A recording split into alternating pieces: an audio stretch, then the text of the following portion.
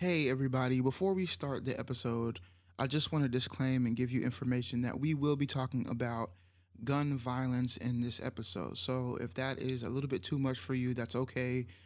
Just, either go back to another episode or wait for us next week. But we wanted to give you that disclaimer before you started anything. We had a pretty great episode, so if you want to listen, it's going to be good. But our thoughts, prayers, our condolences will always be with the kids in Uvalde, as well as the people in Buffalo and everybody who we talked about in this podcast and going forward.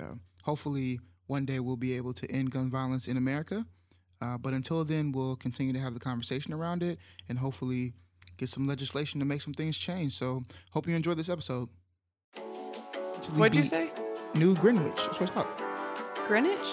This is Maui Wowie. So it's My favorite movie is that I can't decide on a favorite movie. Press Next Podcast. Heyo, I'm Katie. And it's your co-host Corey, and this is officially season 2 Press Next Podcast. Welcome back. Yes. Listen, we are excited. We got a lot of good information for you this episode, and we just lit to be back recording. If that makes sense. Katie just said she's a little nervous. Are you still a little nervous? It's been a while. What that mean?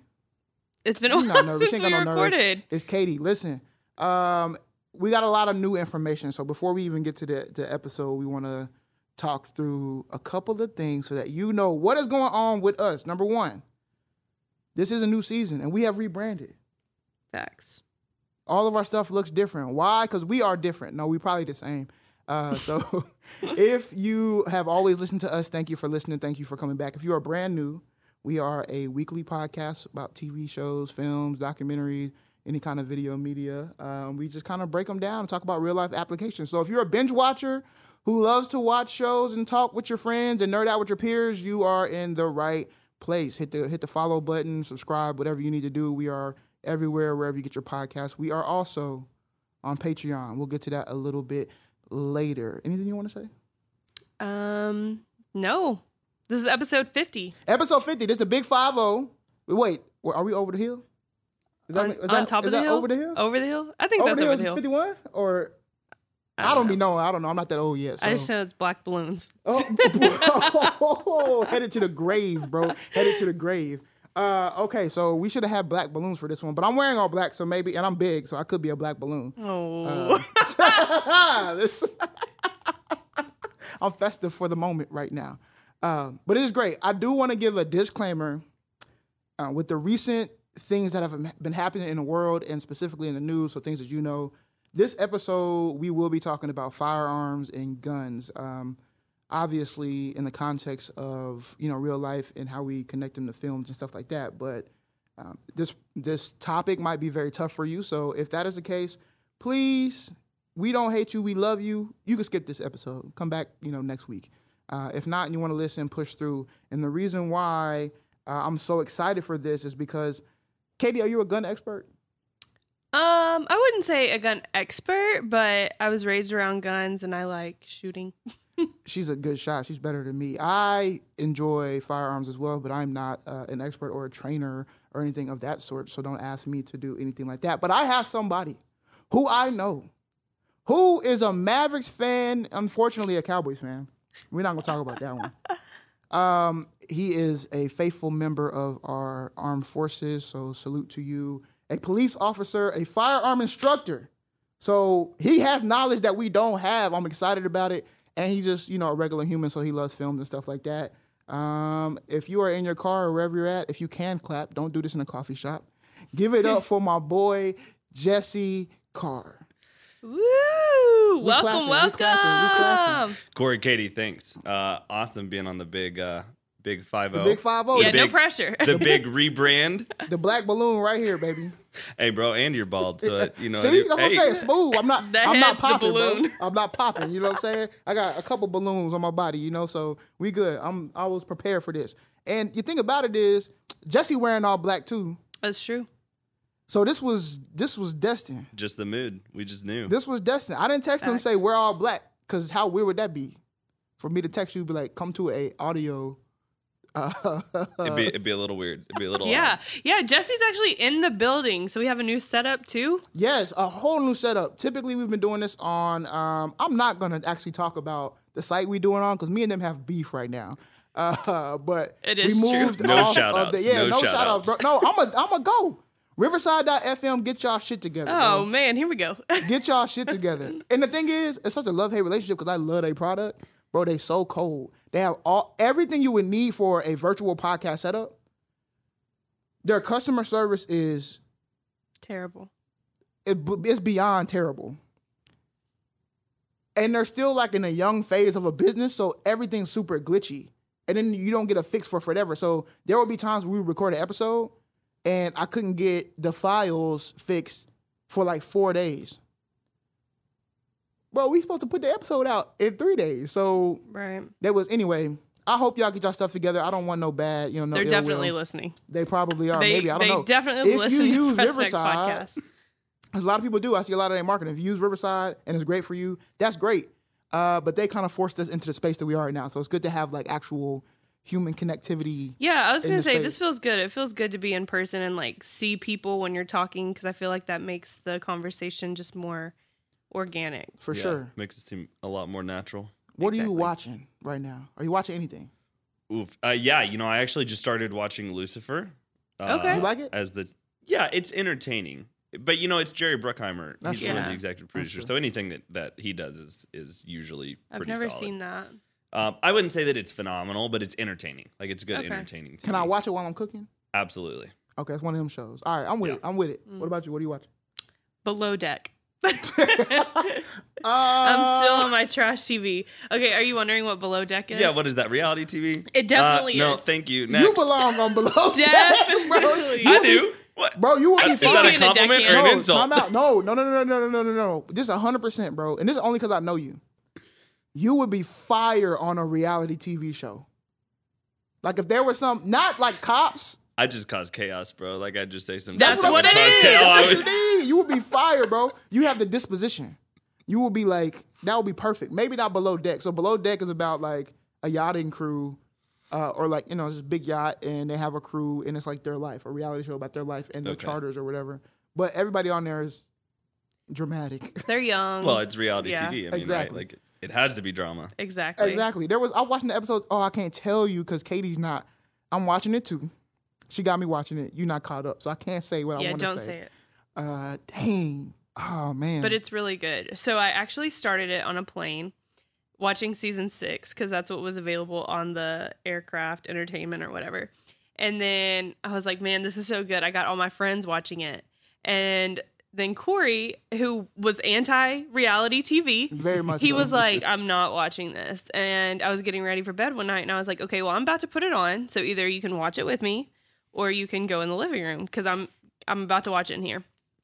And so he's like, fine, okay, put I'm it not on. finna get up. And so he watches it with me. And at the end of the episode, he's like, you can't watch any more episodes without me. And the next Bro, day he you got came home and he hooked. was like, are I we got watching hooked, Below Deck? bro. I got hooked. It's just so entertaining. It's just like mindless watching. But other than that, Yeah, like real. Let's talk like real. Like, what are you really watching? Not reality. yeah. Besides let me reality see. TV. Probably Miss Marvel on Disney Plus. Okay. I like it so far. Oh, Obi-Wan Kenobi. Oh, okay. So I am watching that very, very slowly. I think I just finished episode 4. I haven't 3 or even 4. started yet, but Corey's watching Oh, it. it's lit, bro. Episode 2, the man got to smoke with Darth Vader. That's when I knew we was in for a good season. Yeah. When in episode 2 they sparring. Yeah, I need to I'm lit. watch it. I'm not caught up. I guess I'm just on Disney Plus right now. I got my little. We do this thing where I'm not gonna tell because if somebody do listen and they shut down my account, I'm gonna be mad. But definitely, I got all the accounts. That's all I'm gonna say. Right? I got Don't all out the- your plug. Don't out Right. your plug. I got all the accounts, but you can't watch. Monday I'm gonna do Netflix. Tuesday I'm gonna do Hulu. Nah, bro. So I like take a week or like a month. This month I'm gonna be real heavy on Peacock and Disney Plus or whatever, and then next month I'll be heavy on Netflix or Hulu, whatever. So I think I'm just like super heavy on Disney Plus right now. I don't know why, but Obi-Wan Kenobi and Miss Marvel. I'm hoping Miss Marvel kind of turns up a little bit. But I'm trying to watch all the Marvel stuff so I don't miss nothing in these big movies. Yeah, Yeah. Because true. you know what they be doing now. They Because just Thor is coming out. exactly. And I don't think that will even be connected. But you never know. Yeah. Have you seen the new Doctor Strange? Yeah, Yes. we saw that. I thought it was. What'd you think? I haven't seen it yet. Oh, I'm okay. behind. Oh. I gotta watch it before Thor comes What about out. Top Gun? You seen Top Gun? I did. It was hard, wasn't it? It was good. Wait. Like it was a good movie. Yeah. It's the military. You. No, I mean, You were look, like, I'm a realist. Wait, So I need- what branch couldn't- were you in? The Marine Corps. Oh, okay, you were a Marine. Okay. So So- you were like, You can't suspend. Okay, the Navy. It doesn't really. No. Like I love planes. Like it was really cool. I'm a realist. So stuff I watch, unless it's like super fantasy, right? Oh yeah. I need it to be like semi-realistic. Yeah. Some of that stuff wasn't super realistic, but what really got me at the end was how you just magically crash a plane and then you can just walk and go to another plane that hasn't been started in like for sure. decades. you and then know, you just jump I was in and also fly away. like, how is he alive? that part, right? Like I was like, I might have been happier if they had just crashed and died and that was the end of the movie and it was or sad. just if they would have made it out in a different way. Right. You know what I'm saying? That Yeah. way was a little like cheesy. I will say that. Yeah. I ain't gonna lie. Sorry, spoiler alerts, but hey, if you haven't watched it by now, You've had behind time. the yeah, curve. you've had time. I'm sorry. But all right, I liked it, and they got a lot of money. They grossed Bro. a lot of money. So Yeah. shout out to them because that. But they might not have spent as much money as you think because I wouldn't be surprised. That's a big recruiting tool for the Navy. So Bro, they spent like True. $400 million. Or Go something like Navy. that. Maybe. did they really? Bro, I'm about to look it That's up right now, crazy. bro. Hold on. I'm not. Wait, did you say kidding. 400 million? Let me check. The overall budget for the film? Yeah, man. It was crazy, man. It's crazy. I'm on IMDb Didn't it set some right now. records in the box office It though? did. But I mean, I mean, you got a big Wait. cast too, though. what can you do? We're coming out of the pandemic, so I'm sure they're gonna be setting. All kinds All of kind of records. records. Yeah. Oh, okay, I'm tripping. It's not 400 million. 170 million. Wow. Ooh, that's still kind of big though. Yeah, it made in U.S. and Canada an opening weekend 126 million. It has already grossed almost 800 million worldwide. Damn. 800 million. Wow. And almost covered the budget in the opening weekend. But That's, yeah. that's crazy. That's no flop, bro. Like That is Yeah. crazy. that's crazy. $800 million. You know what I would do? Bro, think about this. This is the biggest part. This is why I love film. Some executive said, we'll give you $170 million to create a motion picture that people have to watch. That's how I'm going to get my money back. Is that not crazy? Even the crazier part is it's made over almost 800 million. Yeah. That's insane. What? yeah. People aren't even going to theaters. Or at least that's the trope right now. Man, this be giving me I'll be one to make films. I'm an aspiring filmmaker. This gives me hope. You know what I'm saying? Yeah. I'll give you $100 million to make a film. 100 mil. Bro, if you give me 20 4 mil. million, I promise you, if you gave me 4 million and I had the ability to like build a team or whatever, well, the 4 million will let me do that. I can get you 20 for 4. I promise you that. Well, 16. We can make 20 off of 4. I can guarantee that. I feel like I'm on a film Shark Tank right now. 5% of my business. You can Okay, but I want royalty. I don't know. You know what I'm saying? You can negotiate get it. the marketing, whatever come off the marketing or whatever, you can do that or any other merchandise you can have. But other than that, I need my re-up. We're Nah, just give me the 4 up front. we're also watched and waiting on Stranger Things. Oh, yes. Did you Oh, finish? it was so I did finish. good. Uh, So good. Yeah, super. I can't wait. It's July 7th or July something. I think July 1st. July Yeah, 1st, July okay. 1st. Yeah, I can't wait for the rest of it to drop. I will say I was a little disappointed because it was 7 episodes, right? Mhm. Yeah. I felt like they took 7 episodes to do what you could have done in like 4. I feel You that. know, somebody just said that. Maybe it was Conan. Somebody just said that. Like, that's the trend now. It's like really a lot of these stories can be told in like 4 or 5 episodes, but the networks will push them for like 7 or 8. Yeah, to just draw them out. But I will say in Episode 7 our was a movie. Discord, Here's a plug. Oh yeah. Shout out. Join the Discord. Yeah, the President's Nerd Club. alert. We were Nerd talking alert. about Stranger Things, and someone was, spoiler alert, talking about the Russia scene and how they don't really understand Like it felt like two the movies. Russia part. Like Okay. it felt like two different Oh, but plots going on. that just means they didn't pay attention to what was happening in the first. Well, seasons. no. I think it's the style and way that they shot it, right? Like it felt like it's two different shows. Oh, Like they're yeah, so yeah. separate that it felt like I'm watching two different shows. So that was one thing that I was curious about, and I didn't. I guess I could have looked at this. Do you know if any of the writers changed, or the I don't know. directors? I don't know. Because I noticed a huge shift in the fourth season. It was very horror-like. Yes. Oh, yeah. Okay, Yeah. me Like- and Corey literally said it felt like we were watching American American Horror Horror Story. Yeah. Yeah, like it went from this, like season 1, 2, and 3 was. It went from more sci-fi to like horror. Yeah, like very sci-fi, like strange. Right. And then season 4, out of nowhere, those death scenes was like, good Well, God, this is a horror movie. Maybe they can mature it because the kids have matured. So like you need something a little bit scarier, right? Maybe Yeah. that's Well, what I'm thinking. And I didn't actually hate it. I was just really curious because I was like, man, it was just a shift that I noticed, and I was like, okay, this is. But it did keep me. I was hanging on to every episode of like, okay, where's the punchline? Where's the punchline? And then at the end of episode 7, I was like, okay, well, right. Why Yeah, did it take? episode Why did it 7 take so was long to like get here? But I still can't wait for the a rest of it. movie. Oh yeah, I still want to watch it. In one weekend, I'm Hell gonna yeah. knock out all whatever episodes is in there and talk about it on in the Press Nights Club. Yeah, we can talk about the club a little bit later. But But anyway, I did like about that, on a side note, because I forgot in the last 2 episodes how cool it got, seeing everything with 11 and finally putting Putting 2 it all and 2 together as far as like what it actually was. Yes. And I guess it's technically like the past, right? Or like some multiverse variation of the past. Mm-hmm. That was really neat to me because the whole time we're sitting there trying to figure out what the hell is this? Like, Yeah. like what is even going on here? Yeah. You know, you have no right, idea. I feel you. It's interesting. It was also a little. I'll reserve my take for Maybe once this is done, we should Stranger Things. do a Stranger Yeah, we Things should just episode. do it. We probably Yeah, you will. should. We'll probably What- do episode by episode. We might break down this whole season. When it comes out. Yeah, When the rest of it Yeah, comes yeah, out. yeah. All right, let's shift and get into the nitty gritty. Again, as we said, we are about to talk about firearms or guns, whatever you want to call them. So, I guess you can press next if you don't want to. You don't want to hear. But from here on, that's what we'll be talking about. So, as you know,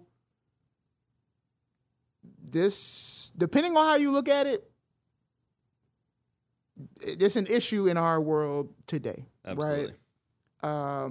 But also, they're very near and dear to our culture and have been since forever, which is probably the hardest part about changing anything with them. So, given your experience and stuff, tell us a little bit more about your tenure and your experience in law enforcement. How did you make it to where you're at right now? What's your kind of story into where you're at? Yeah, so my career in law enforcement actually started with me as a corrections officer for the state of Texas in a maximum security prison. So Dang. imagine little Wow. old Jesse at 20 years old, white kid that grew up in East Texas, pre-military. Hey, shout out. Yeah, shout out to the country. So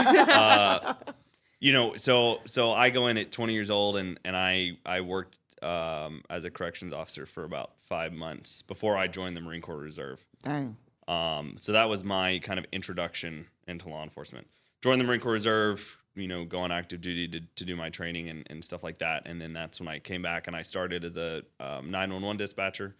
Did that for about 2.5 years, and then I've been actually a police officer for 6 years. And in that time, like I've been as a police officer, I've gotten to do some really neat things. Like I've gone to SWAT school. I'm on our crisis response team. I'm a firearms instructor, so I don't know if I'd say I'm an expert at firearms, but Yeah, I don't know what the I don't know how I feel as if you're an instructor, you're as expert gets. You know what I Right. mean? Like you have the knowledge at least to be able to safely instruct somebody else, right? Truth. So I understand how to make the gun fire and how to teach someone how to fire the gun. Wouldn't say that I'm a And be nerd safe when it with it. comes to gun science. Right. Right. Yeah, I don't know if I would ever be that I know a couple people who are. Oh yeah, they can But- tell you everything about the inner workings and the science and ballistics and Right. all that jazz. For sure. Obviously, in the first part of us talking, it's very evident you are just like every other human and every other listener. You watch TV shows, movies, and stuff. So, was there any? I've always been interested for people who in their career, if they felt like they watched a movie that inspired their like, oh, I want to be a firefighter because I watched this movie. Or I want to play baseball because I saw 42. You know what I'm saying? Like, do you have any of those moments? If not, is there any film that like inspires you? Yeah, so I wouldn't say that I have one of those movies for law enforcement.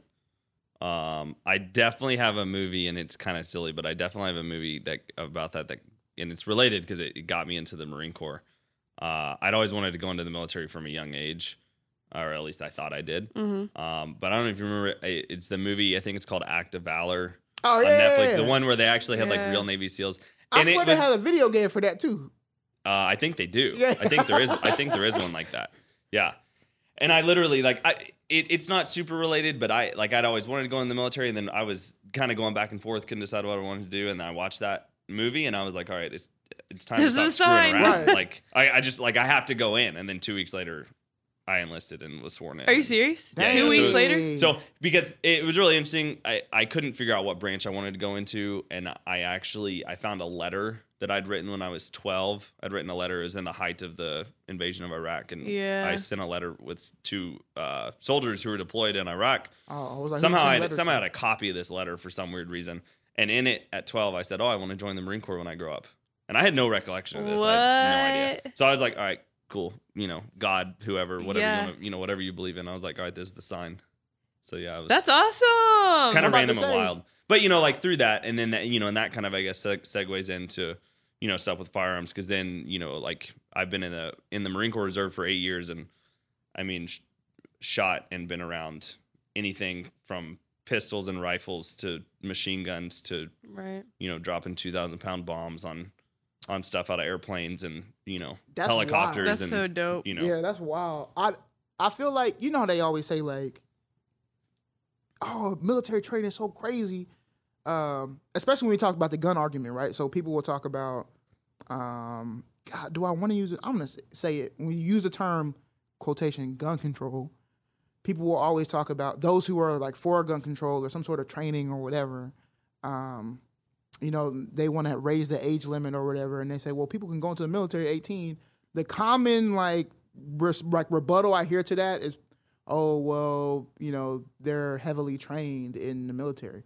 But what does that? I don't know what that training looks like. So I'm so glad that you brought this up, because this has been something that I've been passionate about and been on my mind, especially with that take, right? The whole the gun control take, and oh, well, at 18 years old, you can join the military and you can go die Right. for your country, and you have guns and all that stuff. The one thing that I don't think people understand about that is, one, what goes into that training, but two, I can probably count on one hand the amount of times. Now, mind you, I'm talking in a context outside of a combat zone, Mhm. right? So in a combat zone, everything is completely different Right. for the most part. And now, for the most part, we don't have, we're not at war like we were Right. 20 years ago, right? I can count on one hand the amount of times in the military outside of a combat zone that I was allowed to have a gun and an ammo in combination where I was not strictly supervised. That's So- wild. What's Yeah. interesting in that to That is me is wild. everybody runs around and they're like, oh, well, these 18, 19, 20-year-olds are just running around with assault rifles or, M16, M4s, whatever, Yeah. automatic weapons with ammo. Well, no. I mean, there were most times, and I have 2 MOSs, two jobs in the Marine Corps. Both of them were combat jobs. So if I didn't have a weapon, if I wasn't blowing something up or shooting at a target, that, I wasn't really doing my job. Mhm. But I was never allowed to have ammo and guns in combination unless I was being directly supervised by someone else. And the amount That's of people who interesting. did, it was very, very rare. They were either specially trained or they were specific guards guarding, specific areas. But this kind of concept or idea of oh, we just have 18-year-olds running around with, AR Guns type strapped rifles, to their back and they're at running all around. times. No, I mean, make no mistake, we would go out and do live fire exercises and things like that. But even in those moments, you have safety officers with you who are strictly supervising you. And then you have safety officers who are also armed in the event that someone does something crazy or goes insane. But, I've watched people, I've seen, and I've never been deployed in combat. I've seen more people get shot in training exercises on accident than I have in real life. That's not making me feel comfortable. That's not. I mean, it's good because we do we do training as realistic as possible to where those things are happening. Now, it's not good that they're happening, obviously, right? But I mean, I guess that's where you would want it to happen in training, maybe. I guess because it's more of a controlled environment, right. But and that's the right word for it, right?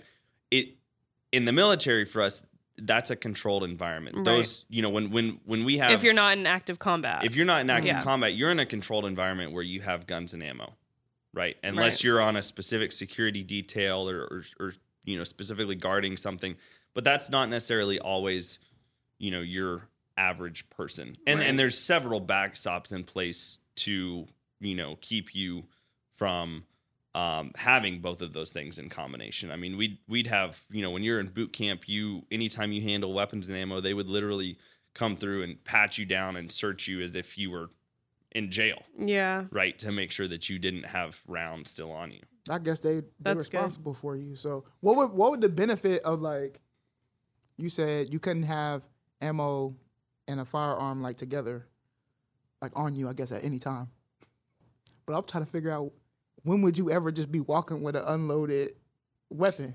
They would do it to us all the time for training purposes. So really just to get you used to holding that. Depends on what your job is, but like for us in boot camp, right? Boot camp is 13 weeks long. That's what for the Marine Corps, that's what everybody goes through. That's too damn long, boy. And you do stuff where you and because they're trying to instill in you that your rifle is a part of you. Right. So everywhere you go, you're supposed to take your weapon with you. You're supposed to handle it safely at all times. You're supposed to treat it like it's loaded at all times. And it's supposed to be, we get really cheesy with it, in the sense of like, oh, this is my rifle. It's my best friend, blah, blah, all that stuff. Is that like a chant or something? I was about to say, there's a whole, this is my rifle, this is my gun. Like, I don't even, it's but even to the point, like, you'd have to sleep with it. Like, we'd go on field exercises and you're in a sleeping bag and you're sliding your rifle in that sleeping bag with you to, cuddle Well, it. and I guess it also gets you more comfortable with guns, because even if I knew a gun was unloaded, I would never want to slide it into a sleeping bag with me because I'm just not that comfortable, Yeah. I guess if you get into training, that's just, I don't know.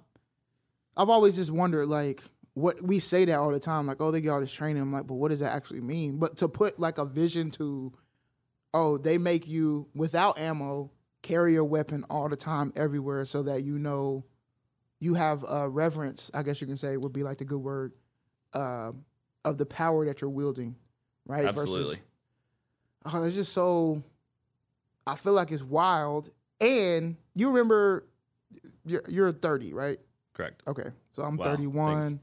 Put me on blast. Ain't nothing wrong with being, hey man, the 30s is great, man. Don't let nobody tell you they not.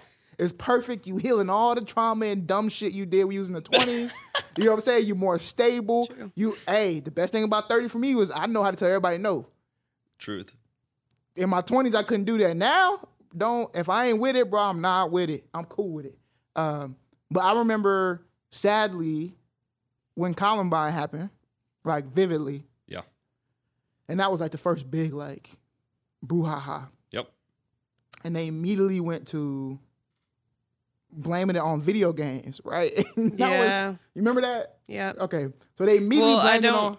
Necessarily remember. But you remember that being like you've seen documentaries, yeah, right? So as a video game player, I was like, man, that's some BS, because I done played video games. I don't want video games before, and never wanted to kill nobody. So it can't be that, right? But my parents, bro, they like stopped us from being able to play certain games. 007 GoldenEye. Oh, bro. Oh, wait. On what system, though? Nintendo 64. Oh, hell yeah. Yes, 64, bro. Paintball mode, but every mode. But yeah. No, okay, but why the paintball mode? It was just fun to mess around with. But what was I think it was the Oh, slaps? You ever play slaps on Yes, that? bro. Oh, yeah. Oh, I used to get down with 64 on. Oh. But fam, I'm about to tell a story. Sorry, Jeremy. Jeremy's my brother. We couldn't play that game in the house, bro. We couldn't play it. My parents were like, no shooters. We like, bro, it's a game. And the cool thing about 007, remember this, you can turn the blood off. You know, when you kill somebody, the blood comes out the screen. Yeah. You can turn it off. You can turn it off. That's right. So we were trying to plead with our parents, like, oh my gosh. She's like, nah, these games while people going out shooting people. That's where paintball mode comes into effect. You take away the blood, you change it to paintball mode, and then you say, hey, we're just playing paintball. It's still a gun. Boy. It's still a gun. My mom wouldn't let me go paintball, none of that. So we had to do everything on the slide. So we had traded a game to get 007. We would play it on the slick. Bro, my mom figured out. It was actually me, though, right? I traded it with the next door neighbor. And my mom figured out, like, maybe like a couple months later that we were playing that game. But it was because Jeremy was not playing it in the safe ways that we had told him to play this game. He wasn't being slick enough. Paintball mode was not activated. He wasn't playing within the parameters, right? So he got busted. And I'll never forget Jeremy trying to snitch on me. Like, oh, it wasn't me. I'd have been a game man. And Matt was like, bro, just take the L. My brother Matt was like, bro, just take the L. So Jeremy took the L for that. But I say all that to say, do you feel like, I watch a lot of movies. I watch a lot of action movies. Katie gets mad at me at nighttime because the guns just be loud as hell. And she'd be waking up like, what's your favorite phrase at nighttime? Can you turn that down? Bro, the volume be on 9. I can't go much lower before I just can't hear nothing. Put them headphones but in. you know when you are asleep and everything just seems way louder than it actually is. That's all it is. Or I'll be watching old movies and the sound design is so crazy that the dialogue is like real low. Yeah, you got to turn up for the dialogue and then something turn crazy it down happens. for You're like, everything turn else. that shit down, then you got to go right back up I always again. roll over and I'm like, can you turn that down? But I say all that to say, do you feel like, I'm not going to use, I guess it's media technically, but I'm going to be specific. Do you feel like films have romanticized gun violence? And if they have, is there any correlation between that and the increased gun violence in our country? Yeah, I mean, I think that's a great question. Of course, I can sit here and give my opinion and talk about this as, I'm not a psychologist. Right. Like, like I'm not a psychologist. I'm not a researcher, but it's interesting because you can do a quick Google search and you can see, what is the American Psychological Association saying? Like what are the debates, right? Because for every opinion, every scientific opinion that you have or theory about this, there's going to be another, 30 more that disagree with it. Right.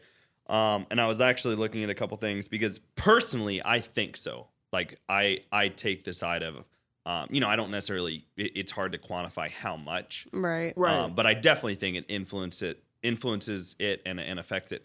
And I mean, what's interesting to me and one of the things, and some of this stuff is, it's weird with psychology because usually with psychology, we're about 20 years behind. Right. Right? Like we're looking at stuff and we're like, this study conducted in the 90s or in the early 2000s or in the 80s. Like you have to, right? Because then it's like, it's not science if you don't. You can't get the data, the data. Exactly. But one thing that I found kind of interesting about this was, and I won't say all of these associations, but the American Medical Association, the American Psychological Association, they took a joint statement to the White House in, I think it was 2000, and basically said, hey, there's over 1,000 studies that point overwhelmingly to the connection between media violence and then aggressive behavior in some children. Interesting. And drew that direct, and that was in 2000, right? Yeah. And there's one guy who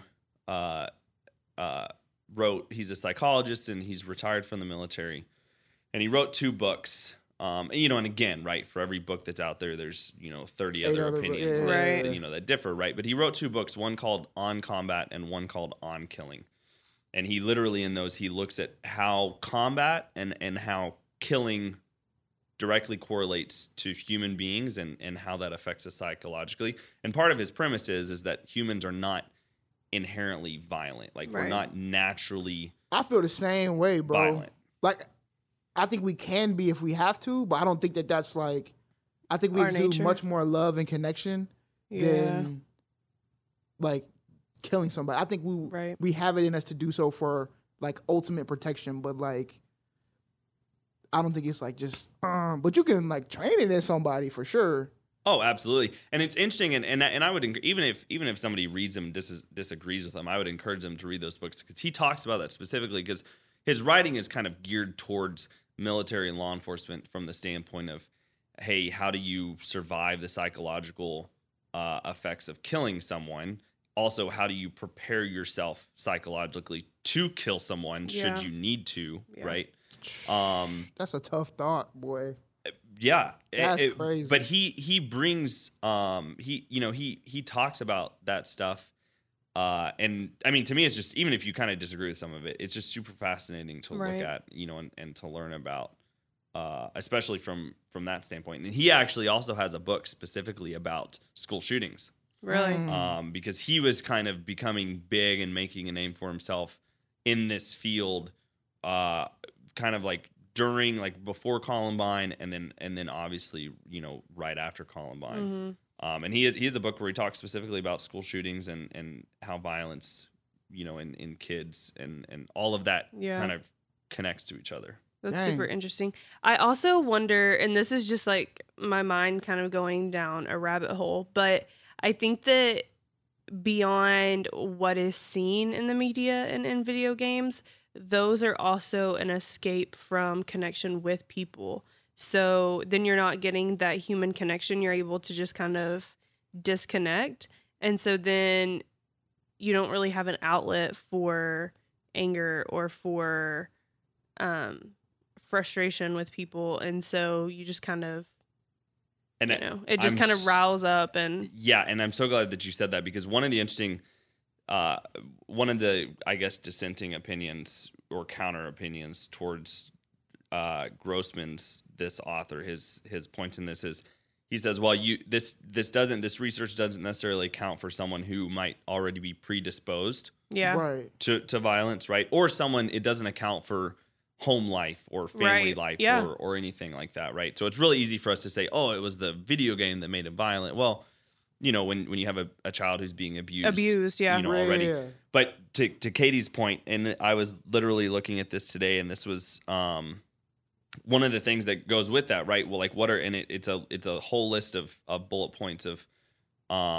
when kids and adolescents get too involved in video games, what do? Well, less time socializing with friends and family. They have poor social skills, lower grades, less reading, less exercise, all things that I think go into it. Contribute to violence. Yeah, exactly. Absolutely. So, absolutely. And this is hard. And I, in thinking, like, if we're going to talk some of these active shooter situations that we've seen recently, is the hard part with this is we want a singular blame. Right. Oh, of course. We want an easy, like... We want one person. It's this person's fault. Right. Right. So if we're going to talk Uvalde, we want, it's that ISD police chief, that incident commander. This is all his fault. We want one person to blame. Yeah. But then on top of that, we want a singular solution.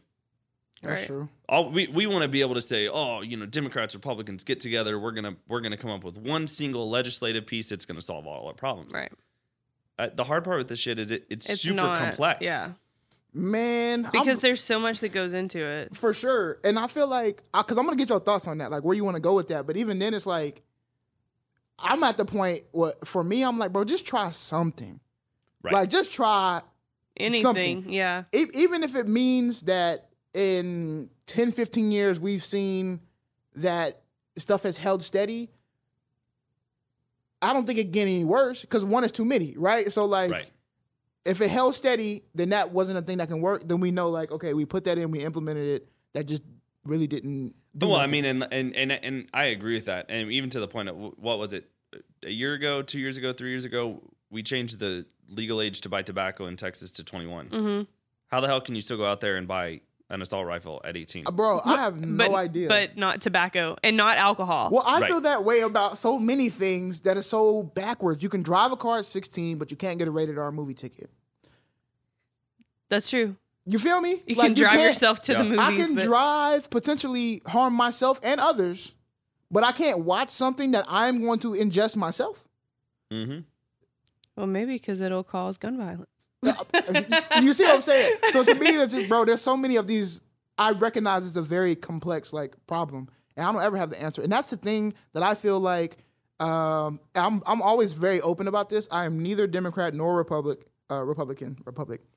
I have never voted straight party on a ticket ever. Yeah. We always do research on different candidates that we love and would like to put our support behind, and we're gonna vote for that person. I don't Right. even know if you're independent or not. It doesn't matter.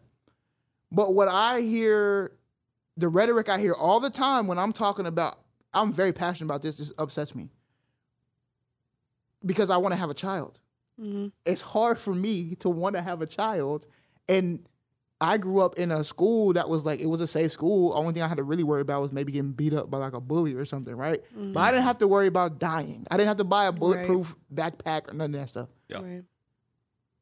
Then they try to ask me, when I bring up all good points, valid points that could, hey, whatever, they say, oh, well, what's the solution? What's the solution? And I'm like, bro, I'm not a politician. And I'm sure even the politicians are saying the same shit, right? Like, Right. Yeah. I just don't know, especially because the problem is we're trying to please everybody, right? Mm-hmm. Yeah. At the end of the day, like, Well, we're trying to please everybody, but on the same hand, there's no accountability. Right. Right. There's no accountability. And again, the accountability piece is hard because it's not a singular, right? Like it's not just, hey, throw this one person in jail. Mm-hmm. But at some point we have to start having accountability collectively, right? For sure. It has to be, accountability. And I don't necessarily want to use a specific example for this, but it's like there has to be accountability for, the family or people, if we're going to talk Uvalde, Yeah. right? People who saw those social media posts they before didn't say and nothing. didn't say anything. People who Right. saw him carrying around a bag of dead cats and didn't say anything, right? There has to be Yeah, that should have been clue number that's one. a huge red flag, right? There has to be accountability for the school and the security of the school, Right. But again, that goes back to we want to pick, Wanna we want a blame singular someone. solution, and we want a singular blame. My Well, and I gosh. don't even think that gun control is the singular solution because I think that I honestly do not foresee our society getting any better without changing things that we do in everyday life. Like we as humans are not meant to sit behind a computer screen for 8 hours straight and just sit there. No. We're not meant to, just work and come home and sit in front of the TV at home. Like the new thing that people are saying is go outside and touch grass. Like we are meant Somebody told to me be that on Twitter. amongst insane. other people.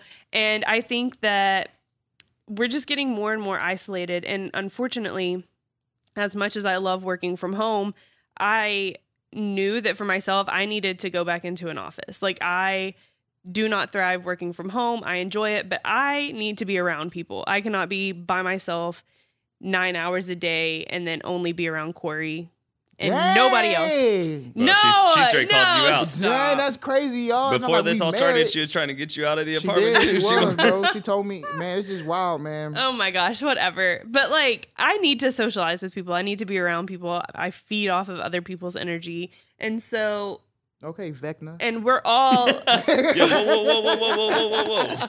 we're all meant, like, as people, we are meant to be around other people. Like, that's why there were tribes and, Well, communities. That's why we. Yeah. So if we look at anything, there's no singular community that has ever like survived in the history of human beings, right? Like we all thrive off of being around each other. Even when we talk about hunters and gatherers, it's always something and something, right? Yeah. People do something for each other, and I think that with the isolation, it just breeds selfishness.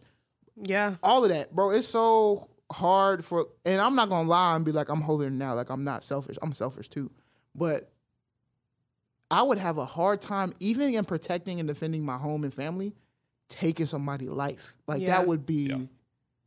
that's tough for me because not only do I value my life, I understand the value of other human lives, not only to me, but to other people. Yeah. So I'm like, that's like super last resort to me. Even if I shot you, broke into my house, I'll be trying to like save you. Like, I'm like, right. please don't die. I want you to live. I just had to stop. I'm just trying to take a you. kneecap I was out. trying to, but you know, Katie's the good get shot. Me, don't get me into those conversations about warning shots and Right. specifically aiming Because- for somebody's leg. Because you know that you are an instructor. Bro, I tell people this all the time. It's the same thing, same conversation. People when they talk about arming teachers, right? We should arm teachers. And I'm not saying I'm even necessarily against that. What I'm saying is I have a background also in crisis management. Doesn't have to do with firearms, but I've seen people get put in a situation and they thought they was something, in a situation, froze up, can't think, heart is beating too fast, about to pass out, wouldn't be able to hit a target if they tried to. Well, and let's like take a side note on that for a second, because this is what I always say when people bring up that saying, you know, when anybody says, well, arm the teachers, you know, we need, or put veterans outside the school, or put military, you know, service members inside the school. And you're from East Texas, so I'm sure you see it a lot oh, yes. on Facebook, because that's all my Facebook is.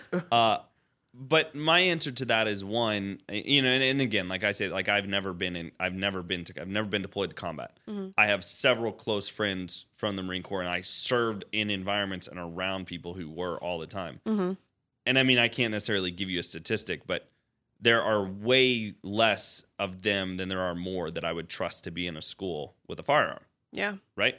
Now, if we're going to look at some of these situations that have occurred and we're going to bring into question the actions of police officers and what they've done and what they have not done, we're talking about people who have way more training in using firearms and in deadly force situations than teachers. Right. And we're complaining about the inaction that they took and things they did not do. For sure. But we're going to just be like, oh, but the solution is to give a teacher who gets 8 hours of training a pistol. The cognitive dissonance, bro. That's a good point. I hadn't even thought about it in that way. Me either. But that much is like, that hit home. If you're going to complain and say those 19 police officers in that hallway did not do their job, what makes you think that some teacher with a tiny and a fraction of the training that those police officers had, a fraction of the training the police officers had, the teacher's going to do anything different? Hell no. On top of the fact that they got students riling them up all day, these badass kids, they having to do all their lesson plans. Shout out to all the teachers, because I know a lot of teachers, and their job ain't easy. The last thing I'm thinking about is I got to get the kids safe, all the kids. And then also, how feasible is that for, like, let's say kindergarten? You're going to get a bunch of kindergartners to, like, be quiet, get in a corner, and then at the same time, hey, you stay over there while I go by the door in case the gunman comes so I can fire my shot. It just don't logically make... Some of the stuff we really just... I'm talking to y'all. Some of the stuff we really got to just think about. Yeah. Yeah, it's got to sort of make sense, right? But I do want to backtrack a little bit to... In Corey, you kind of made the point, and Katie did too. Wind it up. Have you ever heard of the hyper reality effect? No. Maybe. Okay, so basically, like, and this ties into how do we get to this point of violence? You know, what, like we talk about media, whether it's TV, movies, video games, and the hyper reality effect is essentially when people, they start to think of the hyper real as more meaningful than the thing or event that it relates to. And so explain that a little bit more. So the way that I interpret that and what that means to me is we basically start to give more validity. Like we find meaning, like we find things more meaningful that aren't real than how it relates to what is actually real. So for instance, like what Katie was saying about, hey, you knew that you wanted to like go be in the office and not work from home and be around people. Right. So we get so infatuated with and fantasized with TV and movies and, you know, come home and play video games that we start to see the hyper real, right? The things that aren't real as more meaningful than the reality that it actually relates to. Yeah. So we're getting lost in the sauce. Like, so it's almost right. Like you wanting your life to be like the movie you saw and not realizing that like life is happening in front of you. You just get ingrained or engulfed in this idea of like, you know, like let's take Stranger Things. You just start watching Stranger Things and then Stranger Things becomes reality to you. And it becomes more real than what it relates to. I mean, like case in point is Ready Player One. Right. Oh, 100%. Great bro. book. Awesome movie. Movie fire. I watched it on the plane for the first time coming back from Seattle. And solid movie. Bro. Love that movie. Like I've watched that movie a million times. But that's a perfect example of it. Yeah. Why did people go into and play that so much? Because it was better than their reality. Right? It became, you know. And I mean, given their situation, I'd probably be doing the same, but they could also be spending time trying to fix their situation. Right. Dang, you haven't seen Ready Player One. I haven't. We gotta watch it because it's I know. fire. Go ahead and cut that mic. Here we go. I Getting kinda that I thought this wanna- was a podcast about film and TV shows, No, and but you haven't here's seen the- Ready Player One. I know, and I That's kind of just- want to read it first before I watch it. Movie Club book club. Yeah, movie club, book club. There we go. Yeah, she's a huge reader, so you know what I'm saying. She grew up outside. That's what I tell her. She grew up outside. we'll just start I a grew up book inside. podcast. You know. That's Books right. and guns, There we go. Hey, that, and how we escaped East Texas. That's right. How we escaped. Boy, Oh, that'll be its own separate Listen. podcast. that mug. You know how many listeners y'all get? Let me get a piece of your ads. Let's go ahead and talk about East Texas real quick and guns. So Hell Corey, yeah, brother. I'm gonna tell a story real quick. What happened? Oh, bro. she I'm about to sorry. get- I go have to ahead, bring this bro. up. I have to bring this is up. wild. All right. So the first time that Corey came home with me to meet my family was Easter weekend, right? And so, you know, You better tell the story good. Too. my dad trying to figure out like how we can connect, how like this isn't going to be awkward. So my dad's like, let's go shoot some guns back on our I'm land. with it. Corey's like, hell yeah, let's shoot guns. Like, this is so cool. I like guns. He likes guns. This is going to be a great way for me and her dad to connect. So my dad has this new gun, like brand new. And he's like, hey, Corey, you want to shoot this? You want to try it out? So I'm talking pristine. My dad's probably shot it one time. So Corey lays down and he's got the... No, I'm not. I'm This is a shouldering that rifle. mug, like standing up. Oh, I I'm thought you were like, laying All right, down. kill it. Nah, I'm showing that standing up. Like I'm about to. Let me rain the scope. Do you in real remember quick. what kind it was? It was a Um, rifle, I know. It was. Dang, I can't remember off the top of my head. But I'm like, I'm gonna impress him because I'm gonna shoot I'm gonna it and text then him I'm and ask gonna, him. I'm gonna pull the scope in. You know what I'm saying? Get the scope perfect. And so- So Corey shoots, right?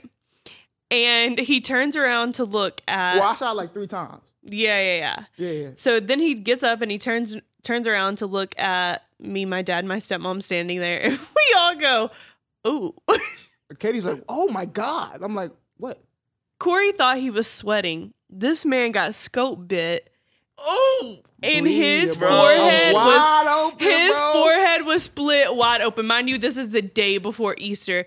Easter at church, Easter with the whole family. In small town East Texas. In small town East Texas, I'm bringing my black boyfriend with me to church. It's already the talk of the town.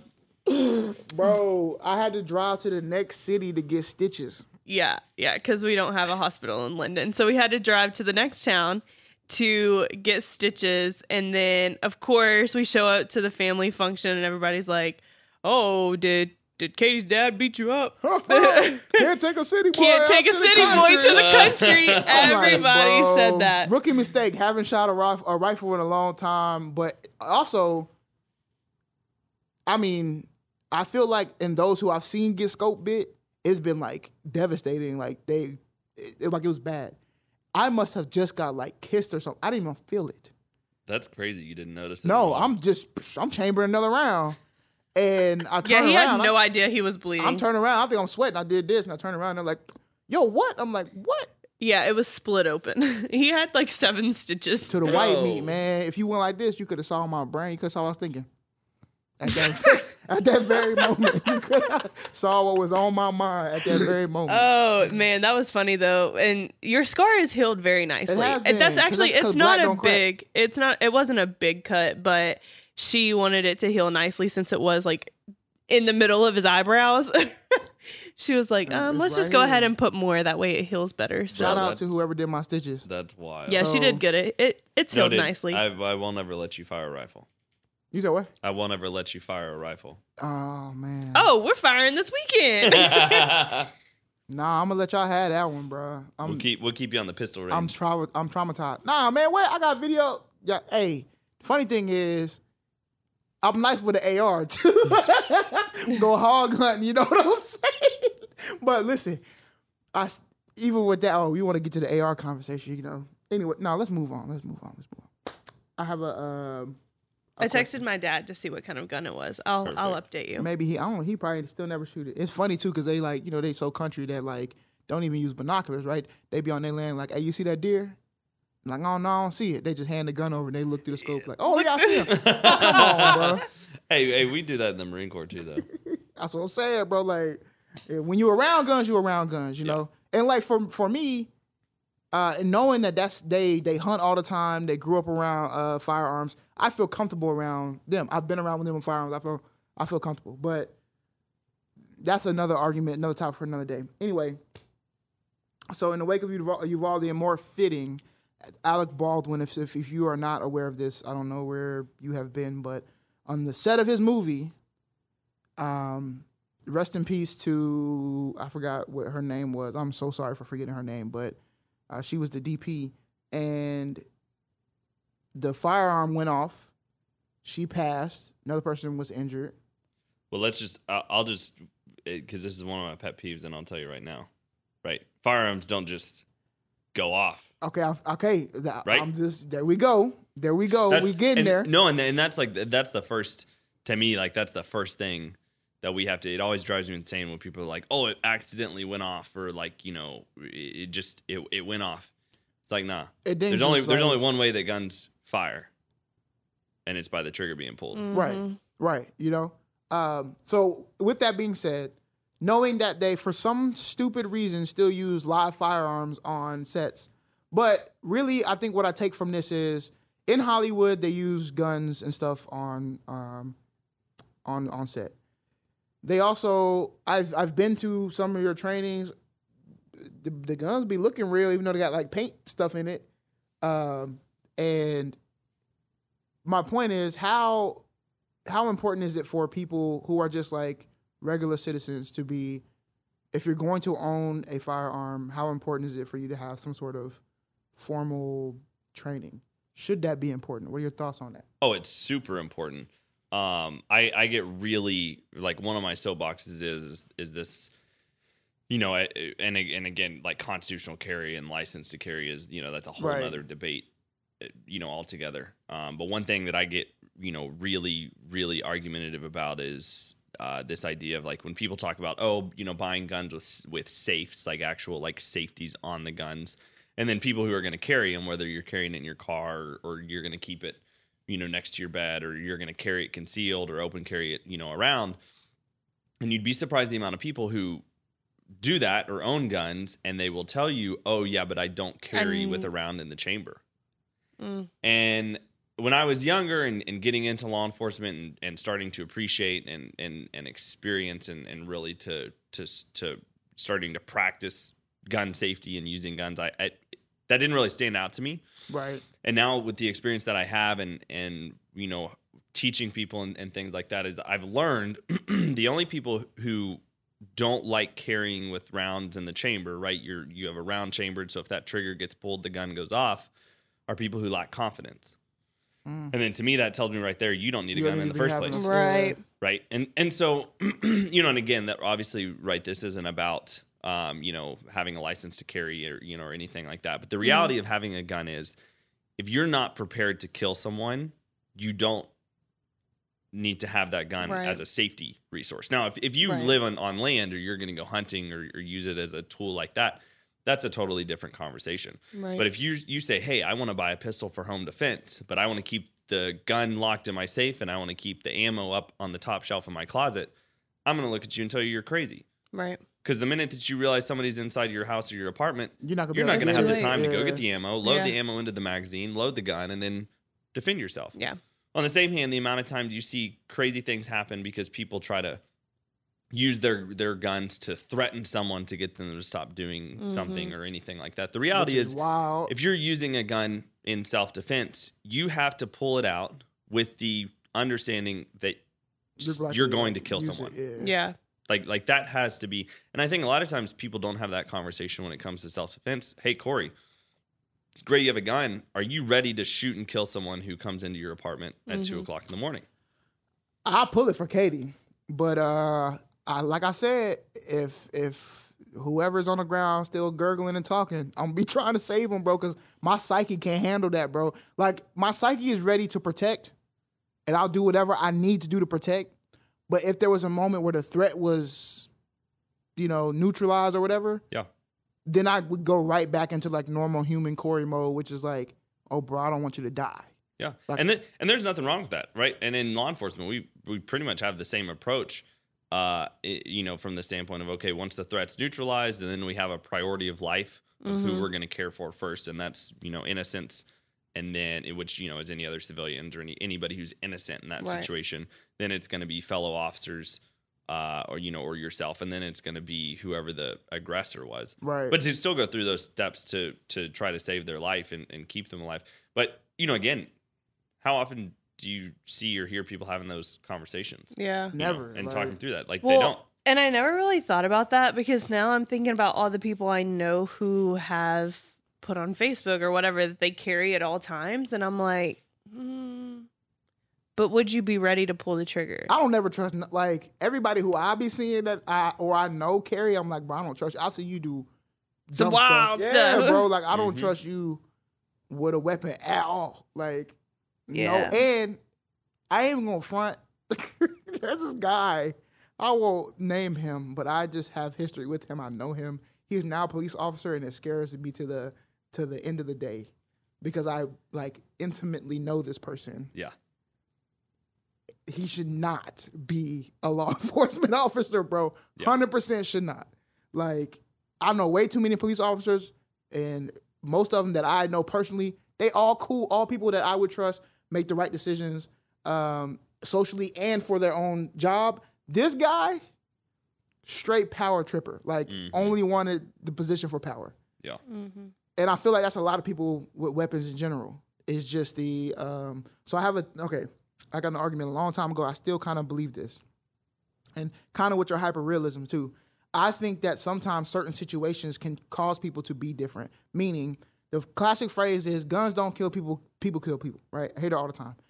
The context for me, or the nuance in that phrase, is that I believe wholeheartedly that somebody who maybe would think twice about getting into a situation where they would have to fight or defend themselves if they did not have a firearm may feel different if they do.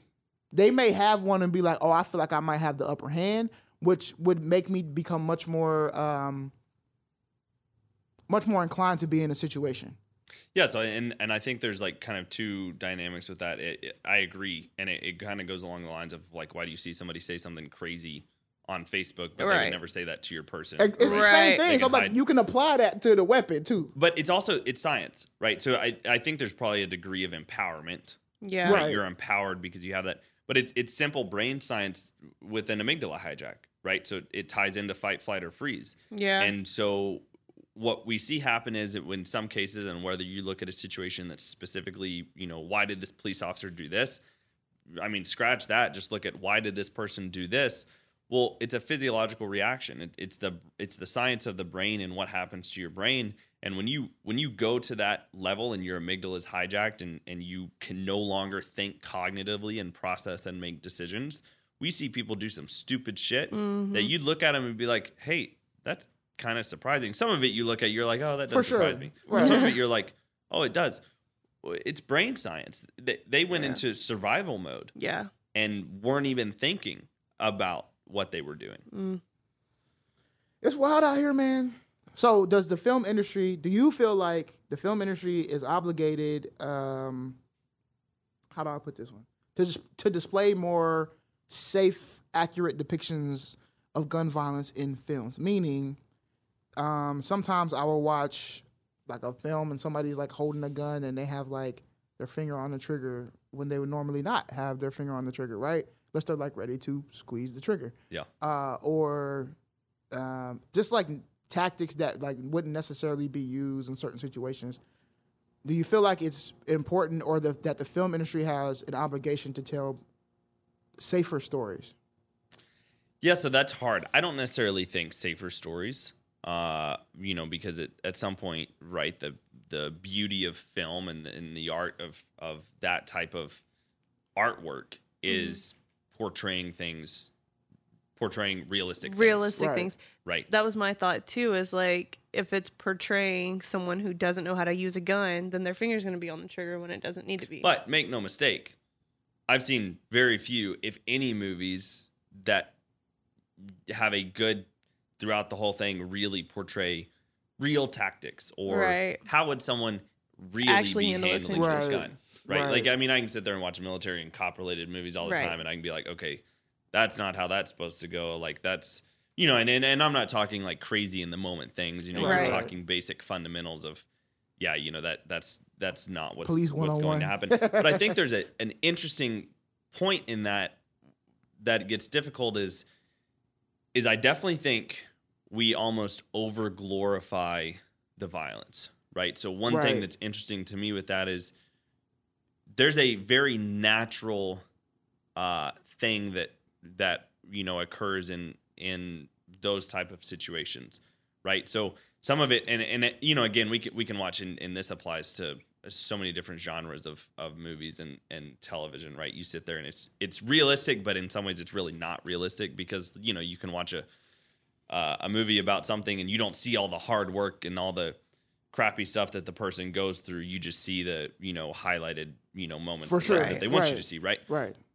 But I mean, how many, like for instance, how many times have you seen a movie where someone kills someone and they in that moment, like after they do like, or they're in a high stress, like that high stress situation where they completely defecate on themselves. Yeah. Like that's no, sometimes you do see that in some film. I have seen that, but that's not a very common thing. Usually Right. like we see these, whether it's a good guy or a bad guy, you know, they go through and they kill the bad guy or they kill a bunch of people, or, you know, they do all these things. And then they're almost portrayed as kind of like superhuman. Right. Right. Like they don't have no feelings. That be happening? People be defecating on themselves? I literally. It's a very normal response, and it's not even. And I don't necessarily mean. I Just think if killing I killed people. someone, I would also shit Me myself. too. Like it's not even. I say the reason why I asked that is because I literally just watched a TikTok of this lady in Arizona. She's talking about all the stuff that like the city, you know, has been doing with their homeless population. And a police officer, she said a police officer was honking at a homeless person to get out of the street who's crossing the street. And then they got out and then they had an encounter and it scared the person so much that they did that. And I was like, that's kind of interesting. But then now you talk about it like, dang, that might be like a fear response or like a normal response. That's a normal physiological response, and it's not even to that. It's just to that level of stress. Yeah. I had somebody, I don't even know, 2 to 3 months ago that we got into a foot pursuit with, and when we got him and we got him on the ground, we got him handcuffed. He peed himself. Yeah. And that wasn't it wasn't necessarily like it. We didn't even nobody had their gun drawn. Like nobody pointed a Yeah. gun at him. Like, you There's know, a lot we going like on. very very lightly. Like he basically went to the ground on his own, and then we got him handcuffed. Yeah. And it was just a physiological response. If you actually look at some accounts from some people firsthand at Ground Zero with the Twin Towers, there's one guy who he talks about. I can't remember what his role was, but he was there when the towers collapsed and he helped evacuate some people. And the group that he was with, he was like, I couldn't figure out afterwards, literally like everyone had shit themselves Yeah. except for him.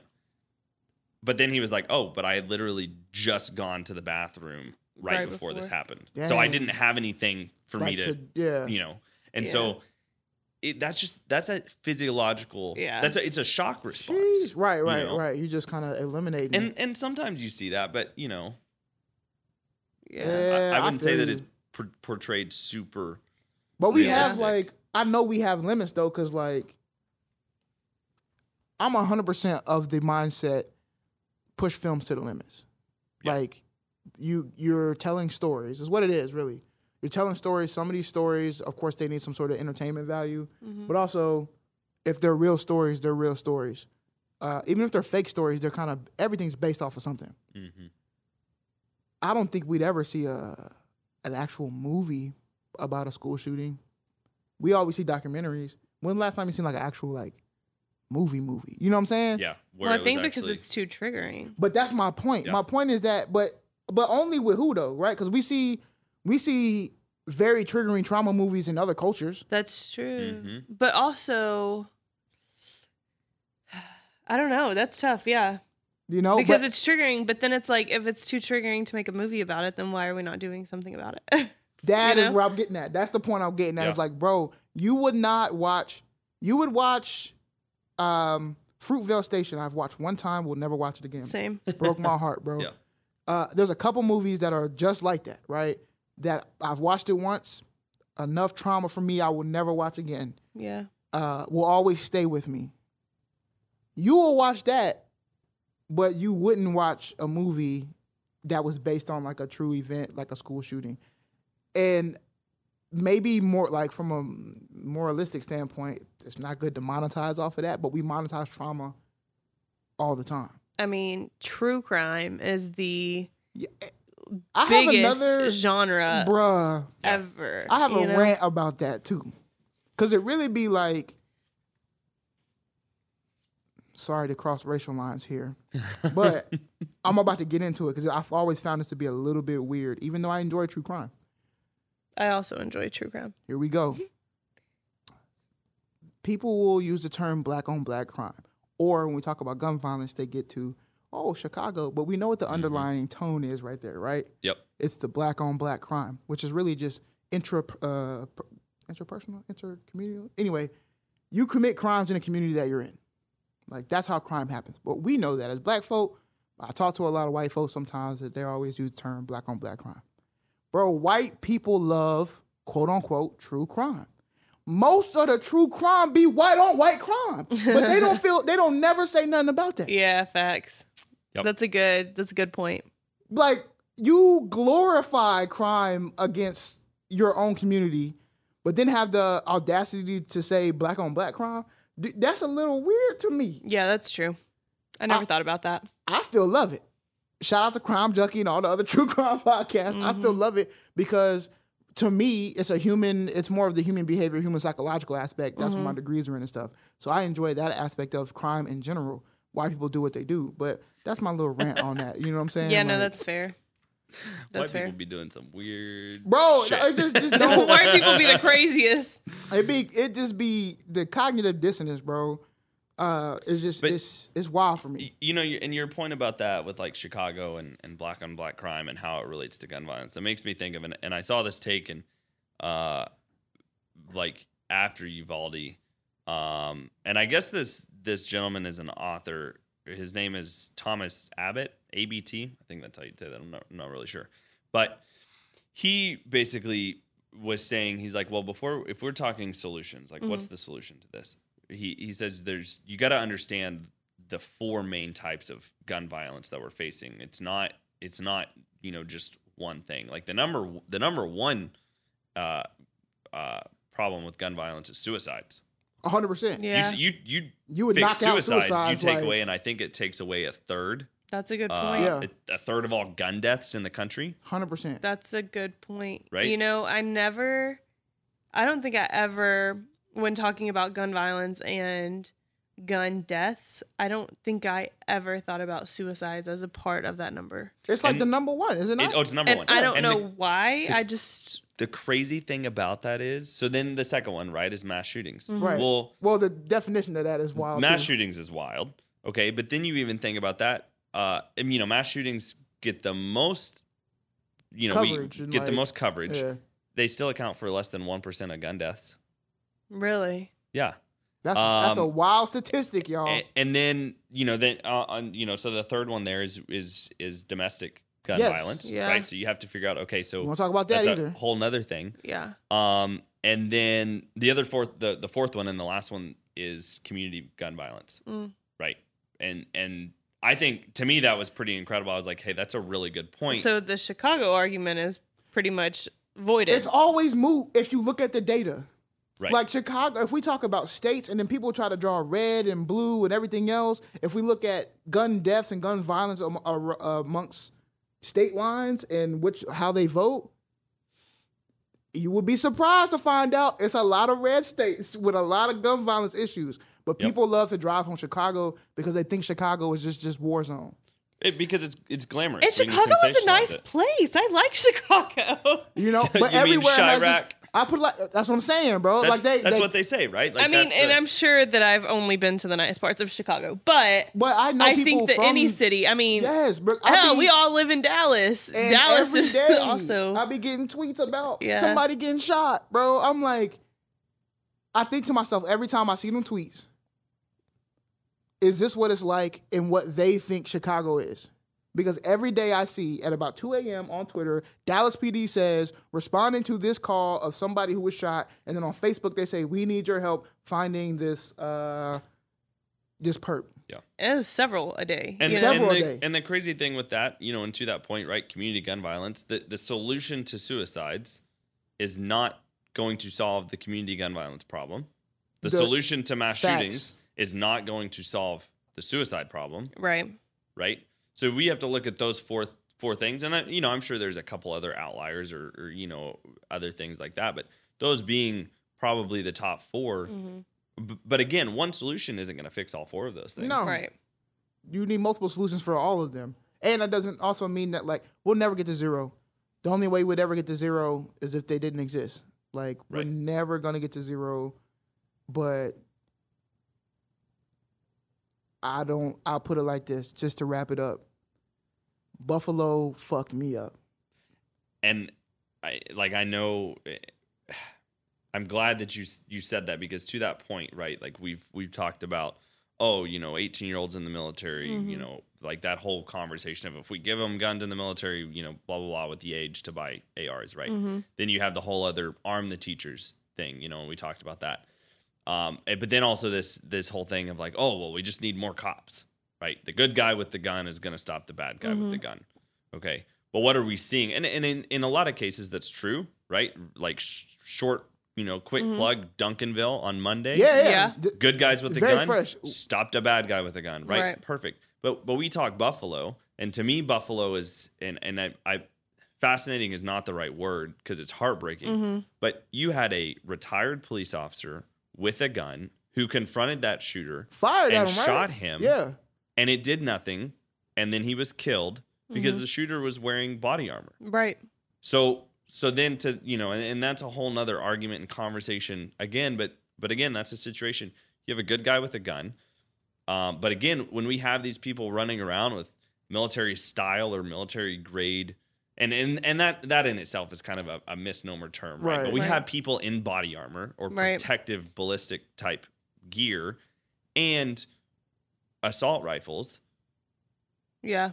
Which I think I saw or heard on the news, and it was just like while I was getting ready, so I wasn't paying attention much. So I could be misspeaking, but it was either a specific state or something that they're trying to pass now where citizens can't, or civilians, I guess, can't buy like Body armor. body armor Yeah, it's- and a bulletproof vest. They did announce that. There's a couple of states right now who are changing or introducing a bill to change their laws. 21 and up. I saw another one about, they call it the I think it's called the boyfriend clause or the husband clause, where like if you've had a domestic violence dispute or whatever, you can't own a firearm. But I say all that to say, the reason that Buffalo really messed me up and that really just got me fired up, and I was like, we got to do an episode of this, we got to bring somebody in, is I want to be back or live in a world where, just set the scene for you, bro. I go to work, I have a great day at work. It's cool. Maybe I even have an average day at work. Doesn't really matter. But I'm looking forward to getting home, to seeing the person that I married, maybe even my kids, whatever. And Katie says, hey, can you stop by the grocery store to pick up some chips or whatever on the way home? Sure, I can do that. Yeah. I have anxiety about going to public places now. I mean, I've already had it before, but like, bro, I don't know why I subjected myself to do this, but I watched that video. There was nothing nobody could do besides the person who was trained. Mm-hmm. The other people, at least within the first like 10 seconds, nothing. There was absolutely nothing that they could have done. Yeah. That you didn't even see it. I mean, I feel like he pulled the weapon out in some like magical way faster than I've ever seen it happen before. And the first person that got hit, there's no way that she could have done anything to help the situation. So I don't like, something got to happen. Yeah, no, I agree. We have to do something. Something. And not even necessarily for me. I don't want to see, I'm not trying to see no kids. I don't want to see nobody dead, honestly. But I feel a way about the death penalty. You know this. I don't want to see nobody die, but for sure not on no, I was just at the grocery store trying to get some groceries. I was at school trying to learn. Yeah. I was at like some stuff we can mentally wrap our head around. For instance, I would not be happy if you died in the line of duty. right? That's not going to make me feel great. I'm sure it doesn't make you feel great if you've had people die in a line of duty or your brothers, right? It's not going to make you feel great. For other people, it's easy to compartmentalize because they'll be like, oh, well, that's like a hazard of the job. Like, Right. we can think they put their lives in danger. That's why we revere them in the first place. That's why we respect them in the first place. But for us civilians who we just trying to just regularly live life, Yeah. it's just wild. And I really hope that, this something happens and the tides start to change so that people are getting healthy. People are not getting shot and killed. Yeah. Even with, how does this play with officers, right? You go in a situation, you never know what's going on. Yep. Right? Which I feel like that even in itself shouldn't necessarily be a thing. Yeah. Because that may make an officer, if you're in a place where like everybody has guns, you always on edge, bro. I can only imagine. There's no way I can be a police officer. But I'm just saying, I would always be on edge if I thought my job is like to be the person that come here and kind of like sift through this issue. Right. And I don't know what's going on. I'm going to be up here, bro. And it, like what you're saying, like being on edge, it was wild to me the other day, like with that news story that we did. One of the questions the reporter asked was, was this, in regards to our active threat training, was this related to Uvalde? Like, how do you feel about this? Like, and it's always been like this, and it kind of dawned on me in the moment and my response to him. And I was like, no, this is in the back of our mind all the time. Yeah. I don't know if I've ever gone to work and walked around work or walked into my office and not had the small voice in the back of my head saying, okay, oh man, my radio's not down. Like, I need to make sure my radio's up. Like, like that kind of thing, as far as, having a shooter in that environment or an active shooter in that environment, it's always in the back of your mind. Right. Yeah. That's kind of wild. and we become numb to that. I become numb to that in the sense of, okay, well, that's abnormal. Yeah. Like, that should not be the case. Like, No, I shouldn't it should walk not. into work and, I have other priorities. I have other things I'm focusing on, other, Right. Things that are statistically more probable that are going to happen. But still in the back of my mind, like, I think about that every day. Right. Every That's time that wild, I bro. walk into work. Yeah. Man. But we thank you for I'm what you about do. to say, we appreciate that for sure. I'm sure our listeners do as well. Everybody out there, y'all get in therapy, please. Everybody Yeah. get there. The world need a nap. Truth. All right. Therapy, eat better food, eat whole foods. Yeah, 100%. Get outside Get and some touch the grass. exercise. Touch the grass. Touch grass. Ground yourself. Touch the grass. Listen, this is a new segment of the show. This should be really quick. Jesse, because you're here, you got to play. We are playing Guess That Industry Term. So here's the guys, okay? You know our show. Katie is the average watcher. She just watches for entertainment. Yeah, she's watching for entertainment. She's not really diving deep into what is happening, the story, why they shot it this way, what kind of camera they're using, and the lens. That's me. That stuff fascinates me. Okay. So in order to bring you into that world, bring our listeners into the world, every week we're gonna play a game of Guess That Industry Term. And I'm just going to give you a term, tell you to define it, what you think it is. I will tell you if you are right or wrong. I will explain it. And then our guys to you as listeners is that if you are watching TV shows, documentaries, films, whatever, this week, whatever the term I use, think about that when you're watching the show. Think about, oh, I know who does this. Oh, I know what this means.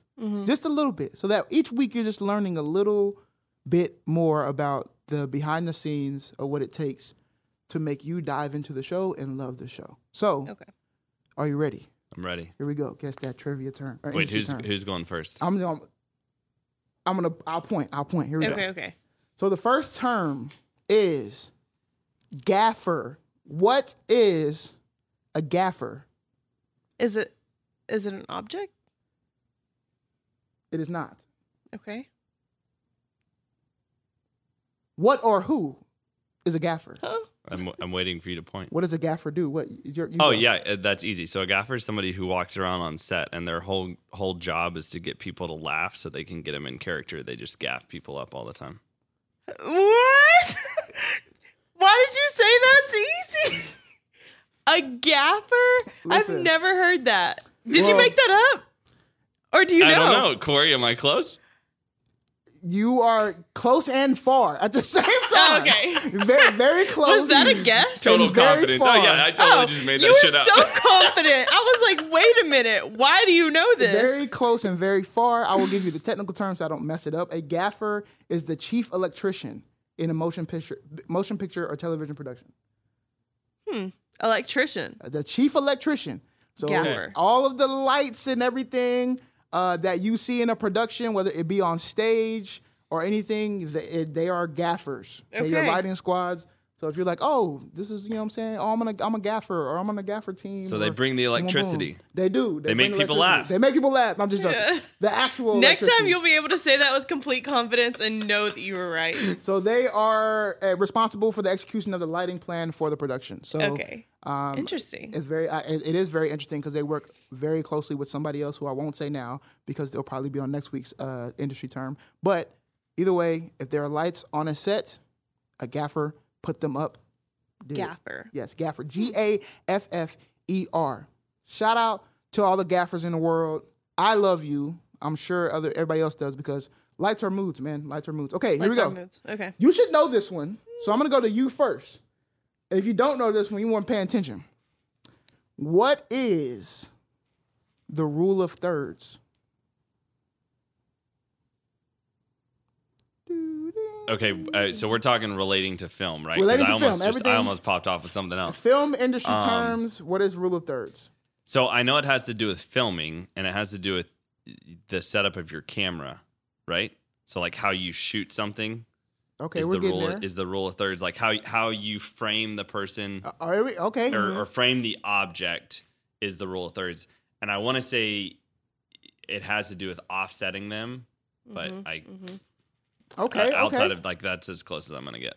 All right, I like that. What about you? That's also what I was going to say because I don't quite remember the exact definition, but I do know that it has to do with the way they're framed. Yes. So, ding, ding, ding to both of y'all. The rule of thirds is a composition guideline or a framing guideline that places your subject in the left or right third of the image. So, imagine if you've ever been on your iPhone, you can pull out your iPhone right now or whatever phone you have that's camera on it, and you turn on that little grid. Okay, the little grid you have, Oh, and you wonder why that grid is there. It breaks your image into three planes, I guess you can say, not necessarily planes, but three parts, right? So the rule of thirds is placing your object on one, the left or the right of the plane. Now, why would they do this? Apparently, it leads to well-composed shots. It also allows for leading lines in open space. So it looks like, I'll put it like this. So imagine you're watching an interview that you just recently did. So you're watching an interview, and the camera that was all rule of thirds. Yeah, oh, they definitely did. 100%. Composition was great, okay? And I was like, oh, look, there's me. But anyway, so imagine that grid is on the line, right? If you've ever watched a documentary, you will see this all the time. Rarely do you ever see the subject in the middle of the frame. Yeah. You will see them on Yeah. the right or the left, and they will use your stage design to design the other parts and to compose the frame. Because the way our minds work and our eyes work is very weird. It's actually also very cool. The things that we like don't just like sit in the middle, or the things we find interesting. Why? Because we as humans put them like in the middle. When we're looking at somebody, we often will look and put our subject in the middle. So when we find something that is our subject that's a little bit like off, it's interesting to our mind because like, what is going on? So very interesting. Yes. Remember that. Imagine that you're watching this week when you're watching TV and stuff. Look for the rule of thirds. Look for the rule of thirds. Just point out a couple times like, oh, this person's on, they're using the rule of thirds here. There's a bunch of different composition and framing techniques, but the rule of thirds is probably the most popular. And you cannot go wrong, and I promise you, I am not lying to you. It will make your images better. As a matter of fact, look at that photo right there. Perfect example. Oh, Photo yeah. of you and I in the garden. Rule of thirds, we are on the right. That's right. Boom shakalaka. You will find it everywhere. Rule of thirds for the win. Now I'm looking at every picture. Right, because if you look at the framing here, we're in the middle. Why are we in the middle? If you look at the framing in this photo. Right now, Because we're the center focus. no, I don't know. no. Because there is repetition. So we're standing at a building Symmetry. that has, there you go, high five.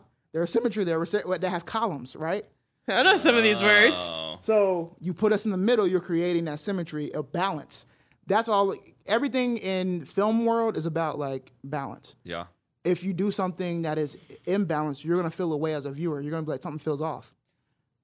Oh, Sometimes, that's so interesting. right? Sometimes they actually use that to their advantage. You're nerding out right now. I am. They use it to their advantage, bro. They like, I'm gonna do something. My boy Alfred Hitchcock was the greatest at this. Yeah.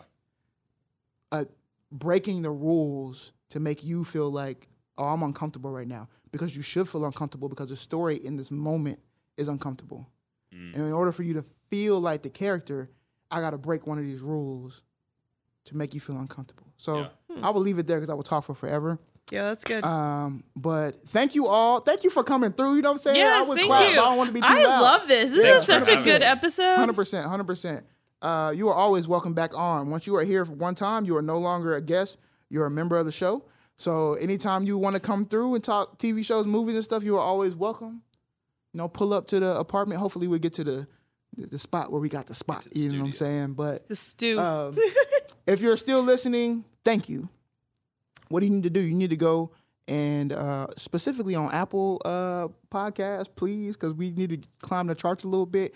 Leave us a review. Thank you for everybody that already has. Don't just click the stars. Write a review. If you think we trash, write that. But just leave 5 stars. But you can say Corey's trash, but you know, Yeah, at there least we go. at least say Jesse and Katie. Jesse are was cool. great. Katie was amazing, but that Corey guy, he might talk too much. You need a new host. You know what I'm saying? If you have that thought, you can put that in there too. Just leave us a good review. That's going to help us climb the charts. Listen, we also have a Patreon now. Are you excited about the Patreon? Yes. Let's talk about it for a second. So there are Okay. 3 tiers. Every single Tuesday, you're going to get an episode from us. That's just how it is. If you just love our show and you're like, I like to listen, you're going to get an episode from us. If you need just a little bit more, you're like, I need an extra episode. I need to get the episodes early. Once we start incorporating ads, I need something that's ad-free. I can't be listening to the chat and the ads. And then you need to join the Patreon. Because once you get in the Patreon, 1, you are a member of our Press Next Club, which means you're going to be in our Discord. We've already began to create the community there. It is vibrant and thriving. It is going to be fun. We're putting a lot of our behind the scenes, our extra stuff, all in that Discord in the Press Next Club. So if you want to be a Press Next Club member, you will have to hit the Patreon. You can hit our $5 tier. You know what I'm saying? You can hit our $10 tier, which is the potato. And if you really are just like a cinephile like me, you just want to nerd out, $20 tier, go ahead and do that. You know what I'm saying? Drop your little, that's a lunch.